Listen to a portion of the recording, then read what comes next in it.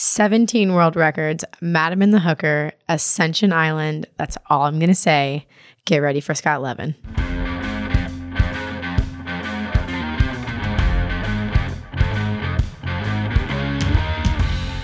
I am super excited to welcome you to the show, Scott. Thanks for being here. Thanks for having me, Lexi. So I am staring at a map that you just drew of Ascension Island that I'm learning about. And I'm so stoked for this conversation because you're telling me that there's a 2,000-pound marlin swimming around this place that I know nothing about. And I cannot wait to learn more about this. I'm picturing Jurassic Park right now. Is that what it looks like? Definitely. Yes. So I am so excited. Let's jump right in because your story is epic. You literally had the opportunity to fish around the world on a specific boat that was designed just for that. I know that you hold numerous world records. You know, you have a book written about your travels. So I'm dying to know and to tell everybody, you know, how did this start? I would say it started at a very young age. My addiction to fishing was introduced to me through my parents from a young age when I was probably 2 or 3 years old. They took me to a mall with a fountain that was full of rainbow trout. I wasn't ready for that. A mall, normally. A mall, Fishing, I know, crazy, right? Addiction. Yeah, and it was one of the things that stood out in my childhood more than anything that, you know, I really didn't remember much when I was 2 or 3 years old, but when they put a rod in my hand with a piece of line and a hook, and you could literally put it in a pond in front of you, which was the fountain at the mall, and catch a rainbow trout every time you put it in and pulled it out, and then you would take it home to eat for dinner, it still stands in my mind as like a vivid memory of last year. Where is this mall? Where did you grow up? I grew up in Virginia, and this mall was actually near a relative's house in New Jersey. Okay, so obviously we're in South Florida today. You're born and raised in the Northeast? Yes, I am. Awesome. All right. So how did you make this dream a reality of, you know, continuing to fish? So from that point on, all I wanted to do was fish. It was an addiction that I could not break. And as a young kid, I would look for any pond or stream or body of water that I could catch fish. And my parents introduced me at a also very young age in the summertime to Ocean City, New Jersey, and fishing from the beach and piers, and eventually working in tackle shops and going on small boats fishing. And it was just a dream to one day get to go saltwater fishing somewhere like Florida. And when did that happen for you? Because it clearly was very much in the front of your mind of getting to Florida and continuing this dream. It was. It definitely was. I dreamed about just being able to go to the Florida Keys one day and catch fish down there, a marlin or a billfish. And I decided when I was in high school that I wanted to go to Florida, where it was warm and sunny and a beautiful ocean, and it was full of fish and boats. Warm all year long, right? That's right. Yeah, this morning was like 60 degrees. We almost died, right? It was freezing. It was ridiculous. So how'd you get to the Keys, or did you get to the Keys? So I decided to apply to schools after high school and follow a career that was on the ocean, and came to Florida and went to a maritime school. And from there, I got my captain's license and met a bunch of great friends down in South Florida that are still I'm very close with, and taught me how to fish down here. And that led to all kinds of opportunities of being able to go fishing in places like the Bahamas and the Keys. And it just started from there. So what was your first job? Like straight out of college, did you jump right into the fishing world? And were your parents always like gung-ho about this, totally on board? Like, what was their response to this? My father was a businessman in DC and did not have any idea that you could actually have a job that was that you could fish for a living or a job as a captain. And so they were like, I don't think that's really a job. And I soon came to find out that it actually was. And did you even care if it wasn't? No, pretty much not. You had made your mind up. I college. feel like I'm hearing I was still going to go fishing. Dad, if you need me, I'll be in the Keys. Exactly. So I got to go to the Keys through some of my friends that I met in Florida and fish down there and the Bahamas. And it just made the addiction greater. And it's all I wanted to do. So what's your first move? How did you make this happen? So my senior year in college, I was sitting there and dreaming and reading fishing magazines about some of the greatest charter boats and operations in the world, which most people have heard about, called the Madam and the Hooker. And I was reading about all the fishing destinations and places that they went and all the world records they went. And I was completely blown away at how amazing their experiences were. And one day I decided, before I was getting ready to graduate, to call the ad in the back of the magazine to go fishing on the boat. And the owner of the boat answered the phone, and I was stumped. I couldn't believe that I was actually speaking to a guy that was a world famous fisherman and already held numerous world records. And Skip Smith ran his fishing boat, one of the most famous captains in the world. And I told him that I was just a young kid getting ready to graduate from college, and my dream was to go fishing and traveling around the world, and asked him if I could send him a resume. And he was like, absolutely.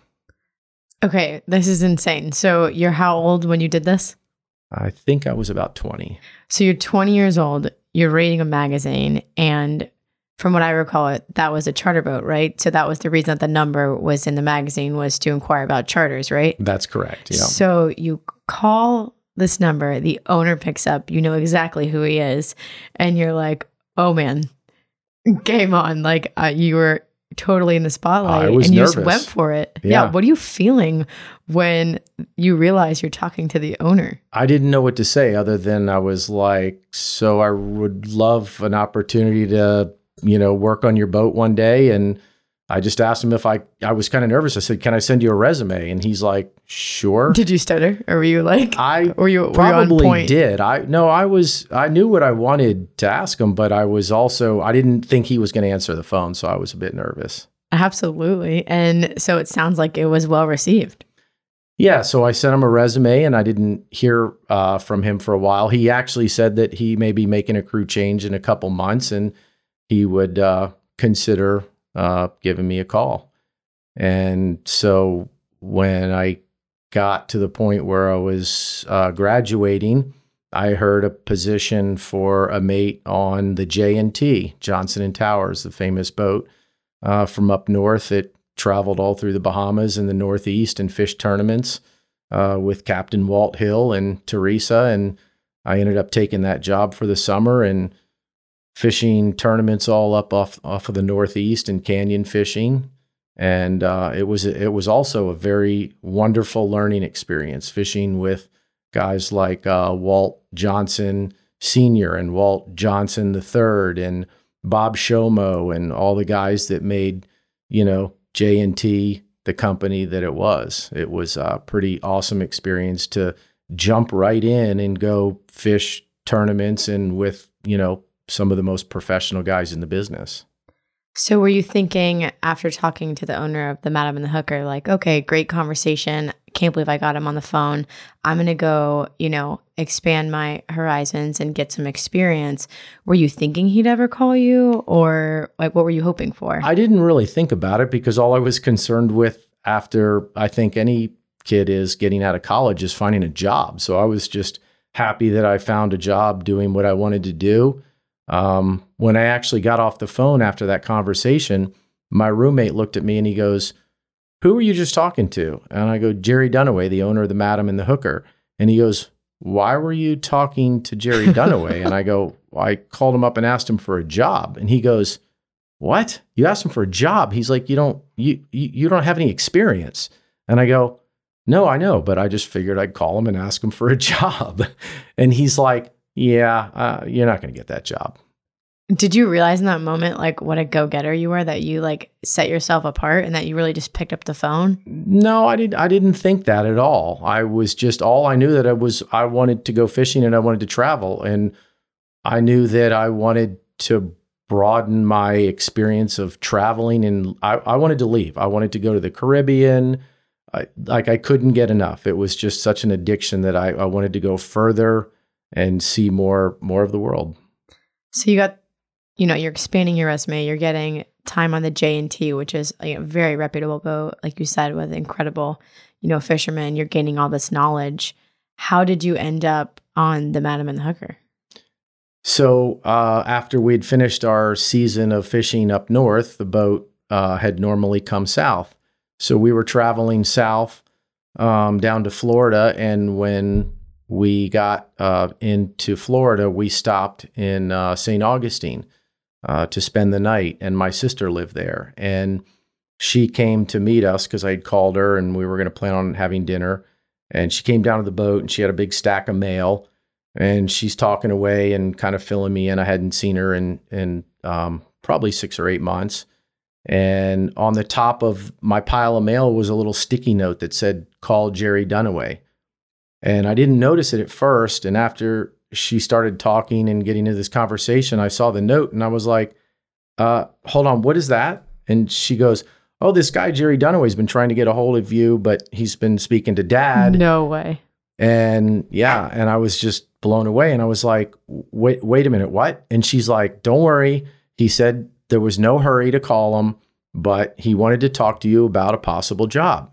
And I was just like, I could hear nothing else. What was your blood pressure at that moment? I have no idea. I was so excited. Because a regular blood pressure is 120 over 80. Was like, I feel like yours was at least 150. At least. So I grabbed the sticky note and I'm like, I got to call him. She's like, no, it's fine. You don't need to call him. He said, there's no hurry. He's like, call when you get settled in Florida. And I'm like, I can't wait. I've got to go call him right now. It was like 8:00 at night. So I went to the nearest payphone at the marina and called him and introduced myself. And he's like, "Oh, thanks for calling." And he's like, "I just want to know, I've been talking to your dad for the last week, and I know you were traveling and kind of out of range." And he said, I received your resume, and I've never received a resume before for a job on my boat, and because we're just fishermen. But my question to you is, are you applying to be the captain or the mate? And I go, the mate. You have the most famous captain in the world. I go, I don't have any, a lot of experience. And he's like, "Okay, good. I was just checking because your resume was so impressive." He's like, "I've never had somebody apply that's got their captain's license and has the, a college education."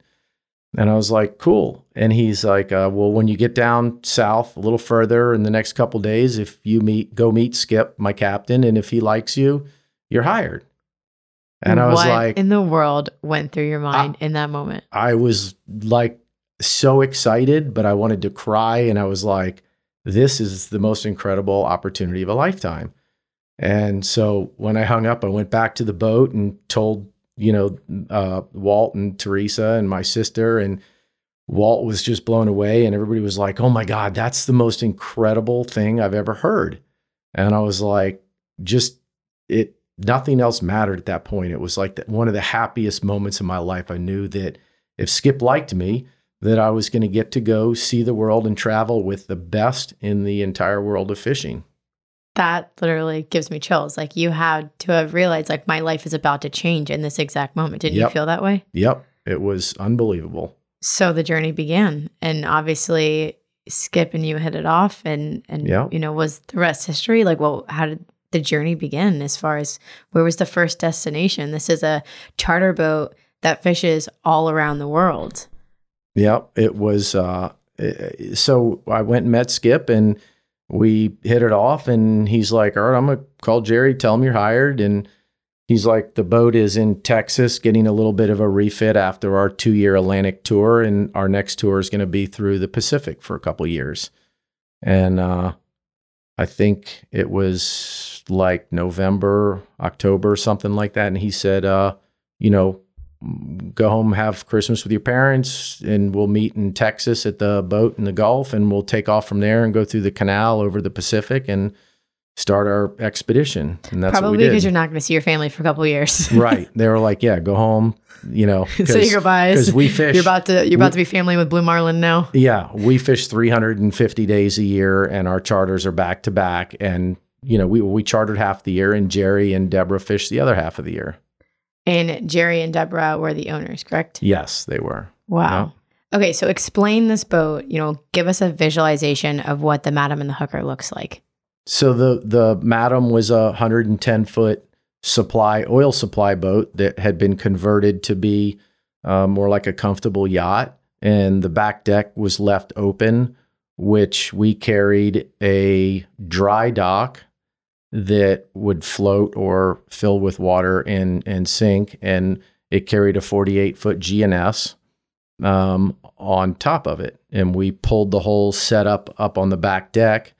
We carried 40,000 gallons of fuel, and we had enough food for, you know, six months at a time to go to places that were the most remote destinations and no one had ever been to, because we carried the fuel and the food. So it sounds like you were the most well-equipped boat to take any client to the most desirable fishing destinations that were unreachable by other people. That's right. We just had to figure out how to get to like some place where there was some type of port or runway that, you know, our clients could maybe fly into an airport and then get a smaller plane to land at a runway somewhere that we could get to. So how did your clients fly in? Because I can already tell that you absolutely realized at the time how big this offer was. You know, you jumped right in, no hesitation. And you're telling me you're fishing 350 days a year, but we're also in the most remote destinations. How did your charter clients get to you? By plane or boat. I mean, some of them had to fly into places and take a 30, 40-minute boat ride to get to us. To some of the destinations we were, because there were no roads. But we tried to make it to, you know, everything was planned out, and our charters were, you know, planned way ahead of time. So we just made sure that we could get to somewhere where we could pick them up. I bet you met some pretty cool people that are, you know, chasing fish like that around the world and, you know, getting in touch with your operation. You had to meet some really interesting people. We did. We met a lot of great people everywhere we went. It was we were welcomed with just, you know, and people were in awe that we were doing this back then, and they wanted to be part of it. So they welcomed us like we were locals, like everywhere we went, every island or every country, and it was really heartwarming and really special to be received like that from people all over. Clearly there was a strong respect for what you guys were doing and the way that you carried yourself, and also the fish you caught, so which we're going to get into. But walk me through each destination that you fished and like tell me what these places look like. You know, we're saying that we've been all around the world. Specifically, which destinations did you guys go to? We started out in Central America, in southern part of Costa Rica, and traveled up the coast to Costa Rica, all through Costa Rica and up to Mexico. And after Mexico, we took off across the Pacific and went to Hawaii, to Kona, and fished the summer there. And then from there, we went on to Australia and fished on the Great Barrier Reef. And from there, we headed back to the west, to Tahiti, stayed in Tahiti for a few months. This is crazy. And then came all the way back to the U.S. and then back down to Mexico, to Cabo. That's unbelievable. Like 20 years old, you're just chasing continents and fish. And so what are you catching? It was a dream come true. You know, we were specifically just targeting billfish. You know, obviously we caught tuna and dolphin and wahoos and everything else to eat. But, you know, our clients came to fish with us to either catch numbers of fish or to light tackle fish and try to catch world records online class. And mostly did that just for bill fishing. That's a huge compliment itself. World records, like I know that you carry multiple world records yourself. Tell me a little bit about that. So while I was with Skip, we caught 17 light tackle billfish line class records, men and women's, all different sizes, ranging from sailfish, blue marlin, black marlin, swordfish. It was the most incredible time of my life. We didn't catch a lot of fish on that tackle, obviously. We probably only caught about 2 or 3, 4% of the fish that we hooked. But when you did, it was a pretty special experience knowing that you were the first and only one to ever catch a fish on that line class. But that really paints a picture. When you're talking about only landing 4%, the abundance of fish you probably saw and that you were put on that day, like, you know, we talk about the difference of what we used to see to now. Do you think, you know, that that's something to be talked about? It's unbelievable. It's such an incredible difference. Like I watch these crews and fish with these crews nowadays, and they can't be broken away from the number game. It's just they want to go to these places, and it's all about the numbers, catching as many fish as you can, being the one that's caught the most fish in a day, and catching a fish on a line class that's a record is such a harder accomplishment that I guess you get used to losing so many fish, and people nowadays are not used to that. They're used to catching everything and they want to catch them all. And so they don't, a lot of people don't understand the feeling until you've done it and then been rewarded with that. It's a feeling like nothing else. Explain that specifically for people who haven't light tackle fished. Like, explain the difference of exactly what you're talking about right now. Like, we know what that is, but, you know, for someone who hasn't been, you know, to that country to do that, explain how difficult it is to even just, you know, to cast on that lighter line or things like that. Well, it's just like, it takes an effort of like winning a tournament. It takes a complete group effort. It takes all the right tackle, the right boat, being in the right place at the right time, all of that. So it's a huge team effort. But what makes it more challenging about catching that fish? Well, and when I say light tackle, like most people think 20 pound is light tackle. You know, we're fishing 2 pound and 4 pound and 6 That's and 8 crazy. and 12. And so it's a lot of luck and a lot of skill and teamwork that has to all come together. And you were catching a lot larger fish on that light tackle, correct? Yeah, we caught all sorts of, you know, big fish on extremely light tackle, and we lost a lot of big fish on light tackle. Obviously, you know, we caught Marg Love was the first woman to ever catch a blue marlin on a 4 pound test, and when we did it, it was a world record, 164 pounds on 4 pound. That's incredible. You were there for that. Still stands. Yep. Wow, that's amazing. So let's talk about craziest bite you've ever seen, because there's got to be something that sticks out in your mind that you'll never forget as long as you live. I mean, a lot of the different experience, a lot of crazy things happen. So probably some of the most memorable, or one of the most memorable, I would have to say, in Australia on the Great Barrier Reef, the mating season of the black marlin, of the female black marlin, is one of the most amazing wonders to see in the world. To see 1,000 pound fish, or a fish that's close to it, that's being courted by a bunch of smaller male fish. And when I say smaller, you know, fish in the 100 to 300 or 400 pound class range that are surfing down a 15-foot swell or a 12-foot swell, and they're all lit up like they have neon signs on them, and they're plugged in, and they're racing. The males are racing around the female, competing, trying to get her to mate with them. That, to me, seeing that from a tower and trying to get a bait in front of them to get the female to eat is probably one of the most amazing sights.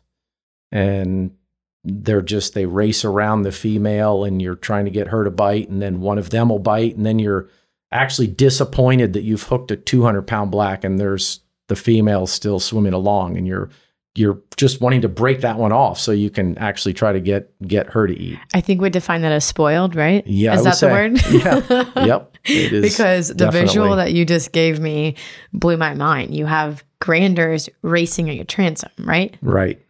Multiples. Like some people would literally spend their whole life trying to just see one grander, and you have them, like you're describing, just racing at your lures.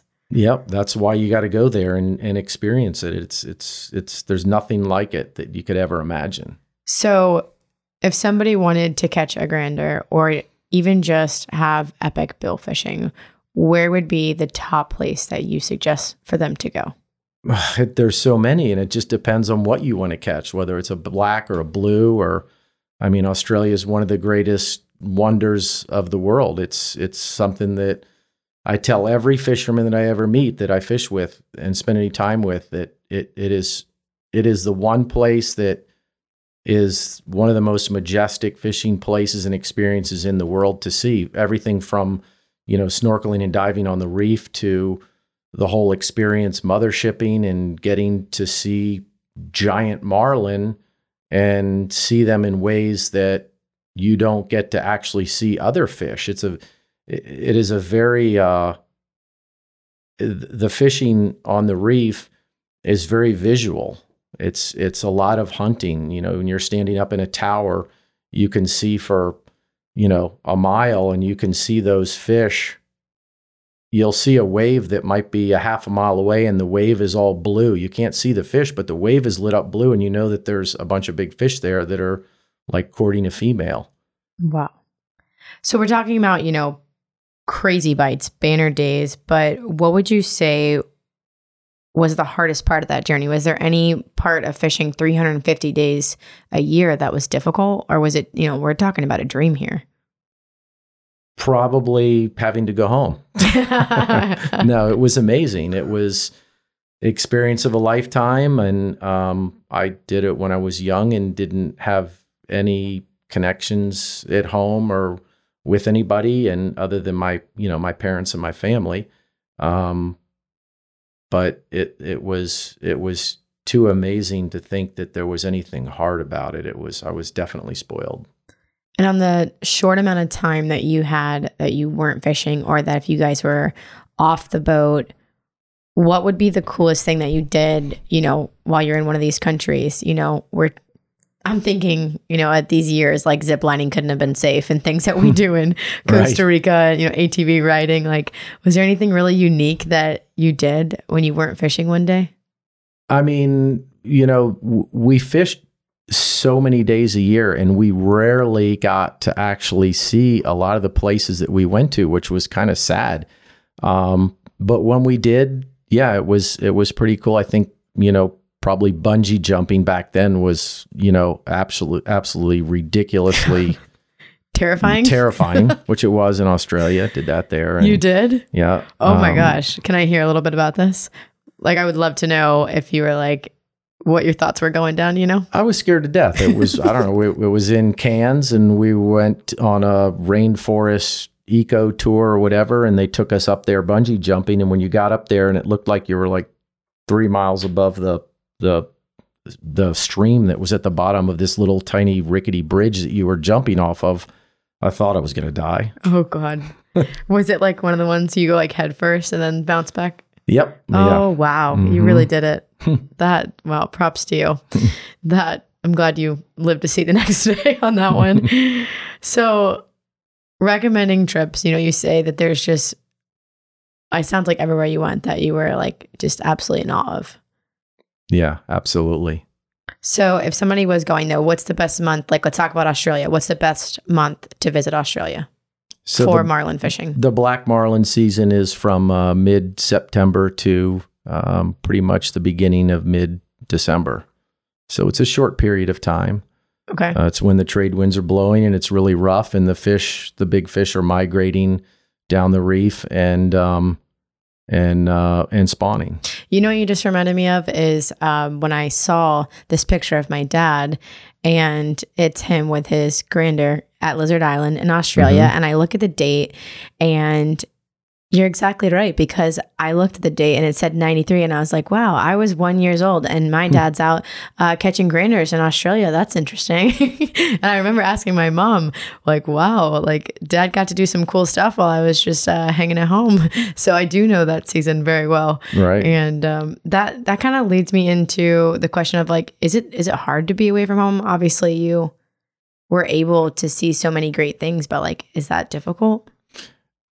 Back then, I didn't know any different. I was young and single and didn't have a girlfriend and was just living my great life. And, but I can definitely see how it is. I mean, I don't like to go away for long now, away from my family. I enjoy being with my family. And that's why I do what I do now in brokerage. You really capitalized on the right time. Yeah. So let's jump back into specific fishing talk and let's talk lures. Because I swear lures are like a time machine for men. Every time I see guys with their lures, they're caressing them, they're talking about stories with them. It cracks me up. They put them all out on a table, and I feel like I end up, if I walk into a room and see like a man with a bunch of lures, I'm like, oh God, I'm going to be here for 2 hours because he's going to tell me, oh, this purple one when I was in the Bahamas got hit by this like 400-pound marlin. Like they're just like so proud of these things. Like, right. Is this a thing? I think it's like a connection to a memory in your life. And it's like especially if they've, caught some memorable fish on it, it's like it's their child. They don't want to let it go. They want to hold on to it. How I feel and what I saw. Right. So do you have this fourth child that we don't know about that like sits in like a frame or at least a shadow box somewhere? I might have a couple Tupperware boxes full of 200 or 300 of them. Yeah. Will your wife find you in the garage, like going through them one night, like just reminiscing? No, it's funny, I was originally taught in the beginning of my career by Skip Smith and Peter Wright and Bobby Brown, and they invented the soft head with Frank Johnson at Mocraft. And I thought that was like the only and the best lure forever because we pulled them everywhere and they worked. And then I went to places like Kona, Hawaii, and I learned from some of the greatest, lure inventors in the world, like Henry Chi and Bart Miller and Joey E. and guys that, basically invented lures out in Hawaii. And, they worship their lures there, and they have a very deep connection with their lures and how they fish them. It's true. It is. Listen to the way you talk about them. It is. It's crazy. And, when you're fishing a place where the water's calm all the time, you can do different things with lures. But when you fish in rough water, if you have lures that are too crazy, they jump out of the water and they don't work right. So it's all just trying to figure out what, works. I mean, I don't think there's any better bait than a live tuna for a marlin. That's their main primary source of food. And so anything that you can get down underwater and it looks like a tuna is probably going to get bit. Well, do you have a favorite color lure? Well, we're just going to take your secrets now that you've done it all. Listen, everybody has their theories of light and dark and different days. And I don't know that it really makes a huge difference. I think that the more you make a lure look like a tuna and make it look attractive to them, the better the response you're going to get. Okay, so noted. When I'm looking at lures, just find the one that looks the most like a tuna. Exactly. Colors. We have some crazy stuff nowadays. They stay underwater and they look identical to a skipjack tuna. Isn't it crazy how they've evolved? Yeah. It's wild. It is. Yeah. So fishing accomplishments have not stopped for you. I know that there's a huge congratulations in order for a tournament that you just recently won in Los Sueños, Costa Rica. And that was leg one of the Triple Crown, right? That it was, yes. Who'd you fish with? Tell us about this win. I fished on the Grand Slam with Dave Grubbs and Wallace Higginbotham. And it was quite a fun experience. I've been fishing with them for the last couple years. They're an incredible team of guys that are super keen, great anglers, incredible captains. Our mate Jesse Rudolph does a fantastic job, and last year was their first year down there in Costa Rica fishing, and we were like in second place a lot of last year. And this year we went back down and just were able to capitalize. It was a really fun experience. What was your ratio? How many billfish did you land? I think we ended up with, in the 3 days, 49 sales, a black and a blue marlin. Isn't that awesome? How many shots you get in Costa? It's crazy. It really is pretty awesome. And then, right now we're seeing, some slow fishing down here. So I'm sure that felt good to get away for a little bit. Yeah, it's been particularly slow this year and kind of painful. Well, not where you were in Costa, but I feel like the Grand Slam is a very fitting name for a boat for you to be on. But let's get into some other things. What are you doing? Where are you at in life right now? I know you're happily married. You've got 3 kids. Tell us about them. So my oldest son is 20. He lives in Australia and very happy, loves it over there. And my other 2 children, Brody and Lindsay.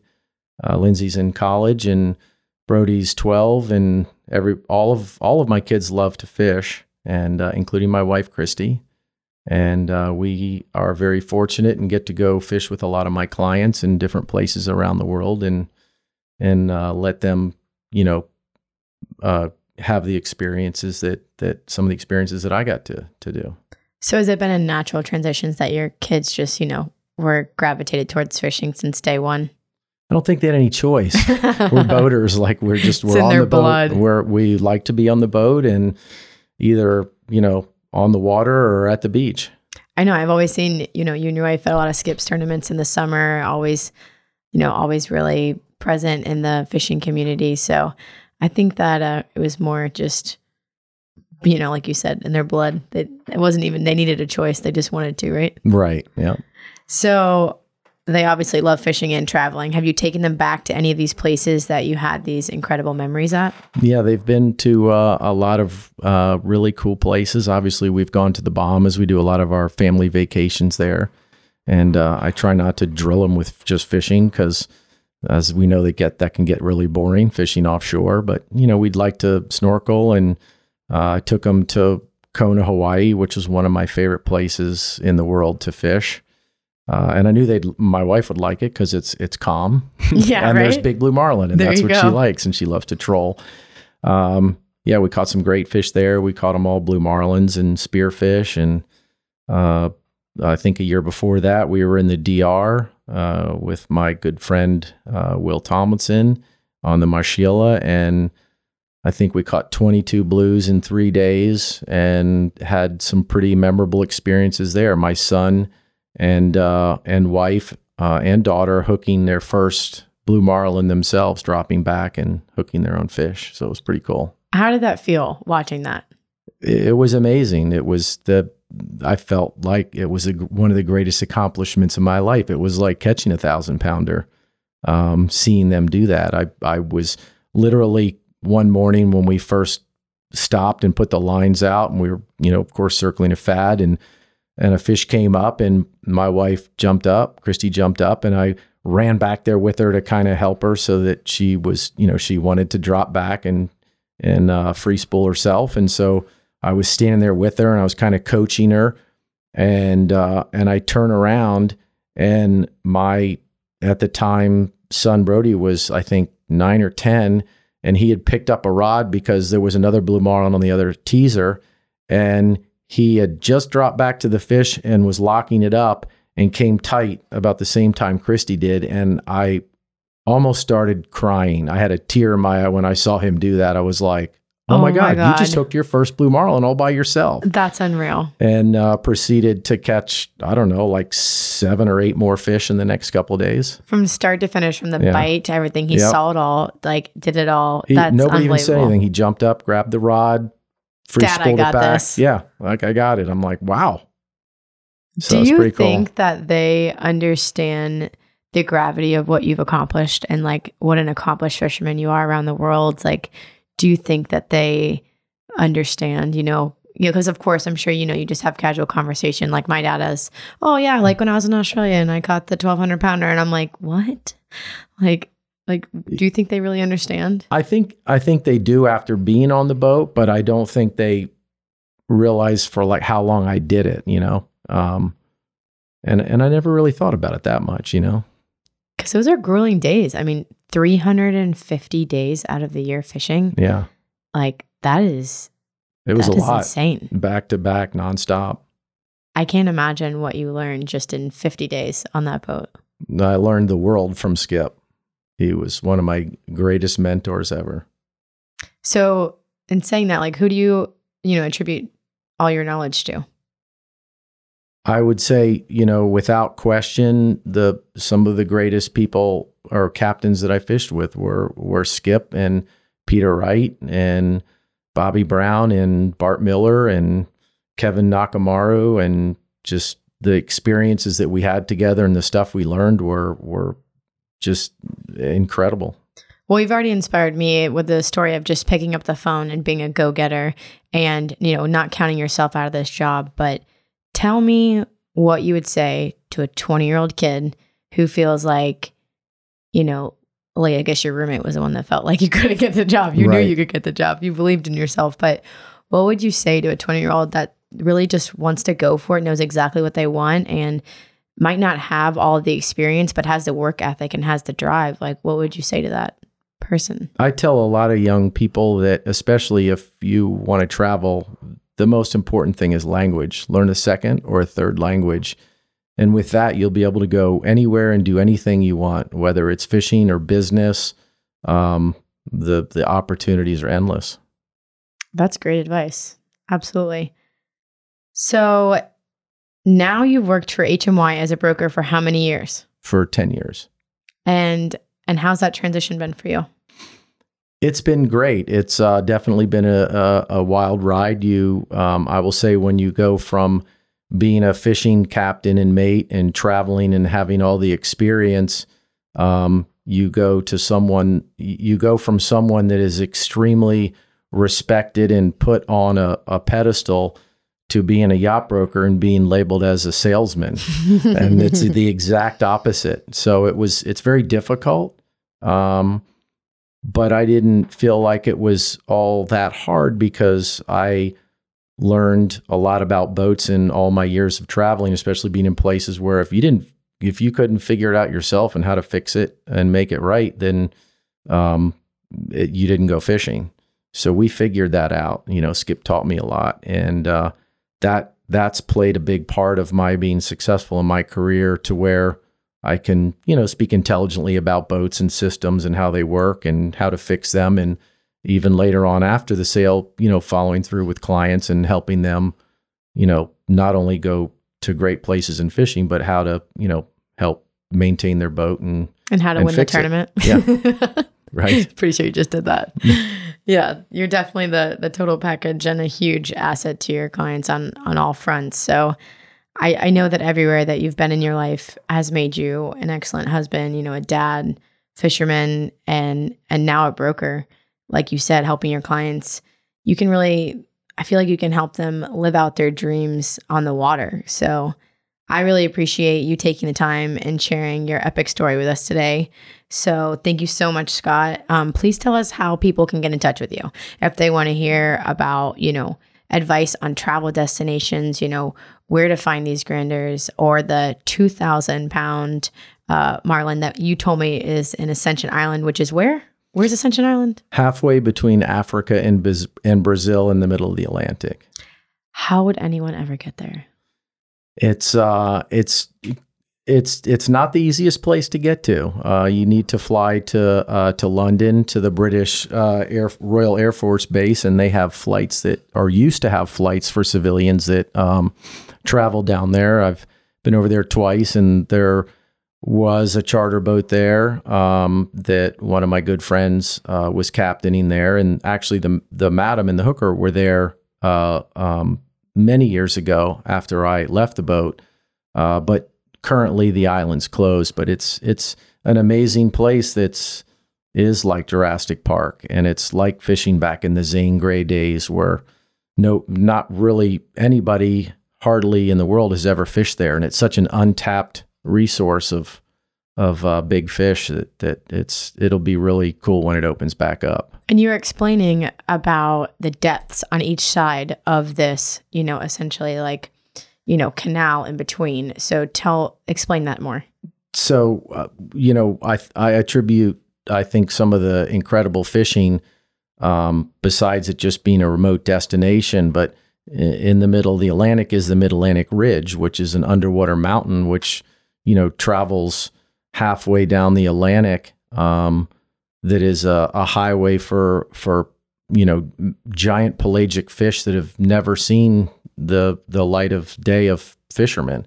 And it leads to Ascension Island.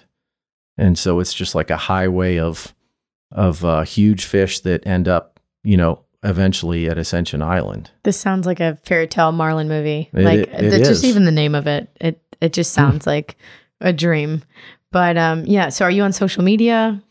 Yep. So I'm at Scott Levin HMY on Instagram, and his Facebook is just my name, Scott Levin, and my email is slevin@hmy.com. And you can reach me on my cell phone pretty much anytime, 772-263-1208.